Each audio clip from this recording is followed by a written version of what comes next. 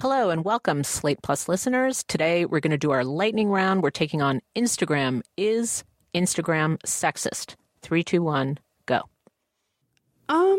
What a great question. I think Instagram, like Facebook, like Twitter, like anything else, is what you make of it. I probably follow too many lifestyle bloggers and people who spend a lot of time curating their lives and family situations to create perfect portraits that they then put on Instagram. And I always make the error that everyone makes on social media of mistaking those pictures for real life. And then I wonder why my house is a wreck. And do you really? You can go through that cycle every day. I mean, I'm with you, Jessica. It's not what it used to be. It's not what it was of a few years ago. But yeah, there's vestigial elements of it where I kind of look around my house and like, oh my God, the windows are filthy. We haven't had the windows washed since the baby was born. Jesus, what has my life become? Like those kinds of shame spirals, I think, are very easily inspired by Instagram, if not as potently as when I first started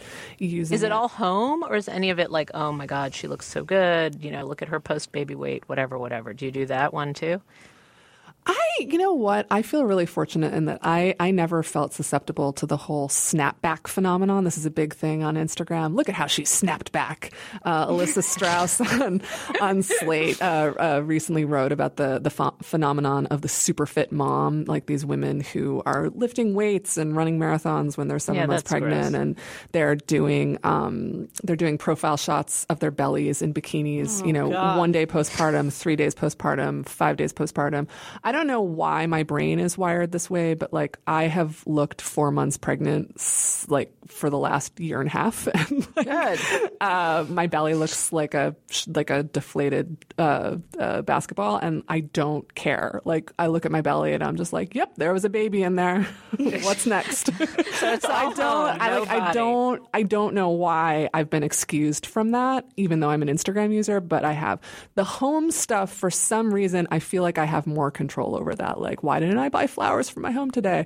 Why isn't the throw for the couch as attractive as that woman's throw for their couch? And it's just my specific wiring. I think everyone has a thing with Instagram, and that is mine for some reason. God, that's so funny. I don't have that makeup. Instagram, it's just like bullshit. I just can't. That is also very healthy. Yes.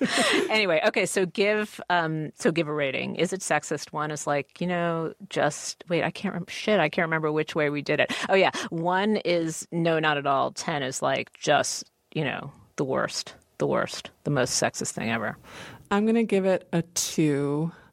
And if I can manage to start unfollowing lifestyle bloggers, that will probably drop to a 1.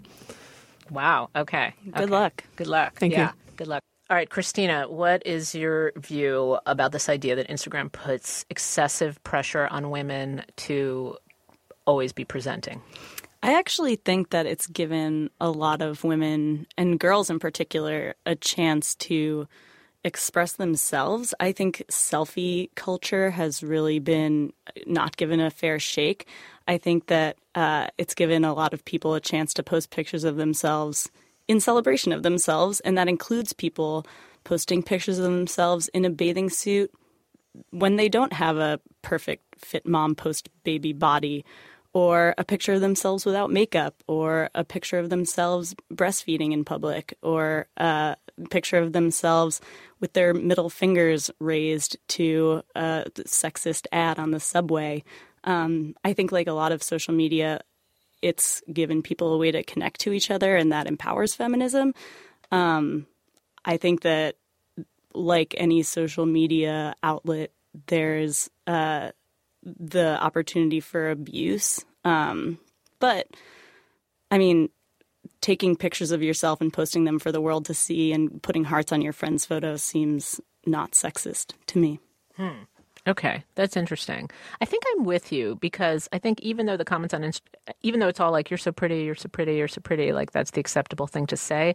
I think, girls do have an ironic distance from it. At least the teenagers in my life, they kind of, they might watch the Kardashian exercise. You used all your lip strength on caregiverism. Exactly. Caregiverism. But like the Kardashians doing their exercise routine on Snapchat or whatever, they don't take it that seriously, is my impression. Like they're not that destroyed. I'm sure that some girls are, and I'm sure that some girls always have been by the pressure to look good.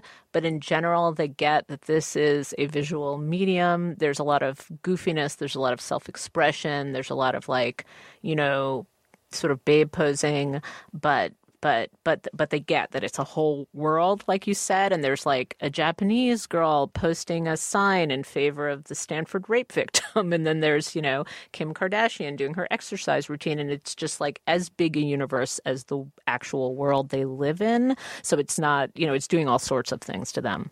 And the whole, you're so pretty, you're so cute, beautiful, blah, blah, blah, is the same stuff that girls and women say to each other in person, too. I mean, that's a peculiarly female way of bonding, I think, for better or for worse. And so, yeah, I think it's just about as sexist as the rest of the world is. All right. So what's your score?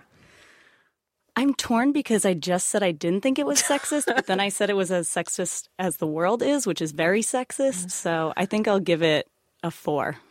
A 4. Okay, I was going to go with 3. So, do the math. We land somewhere at 3.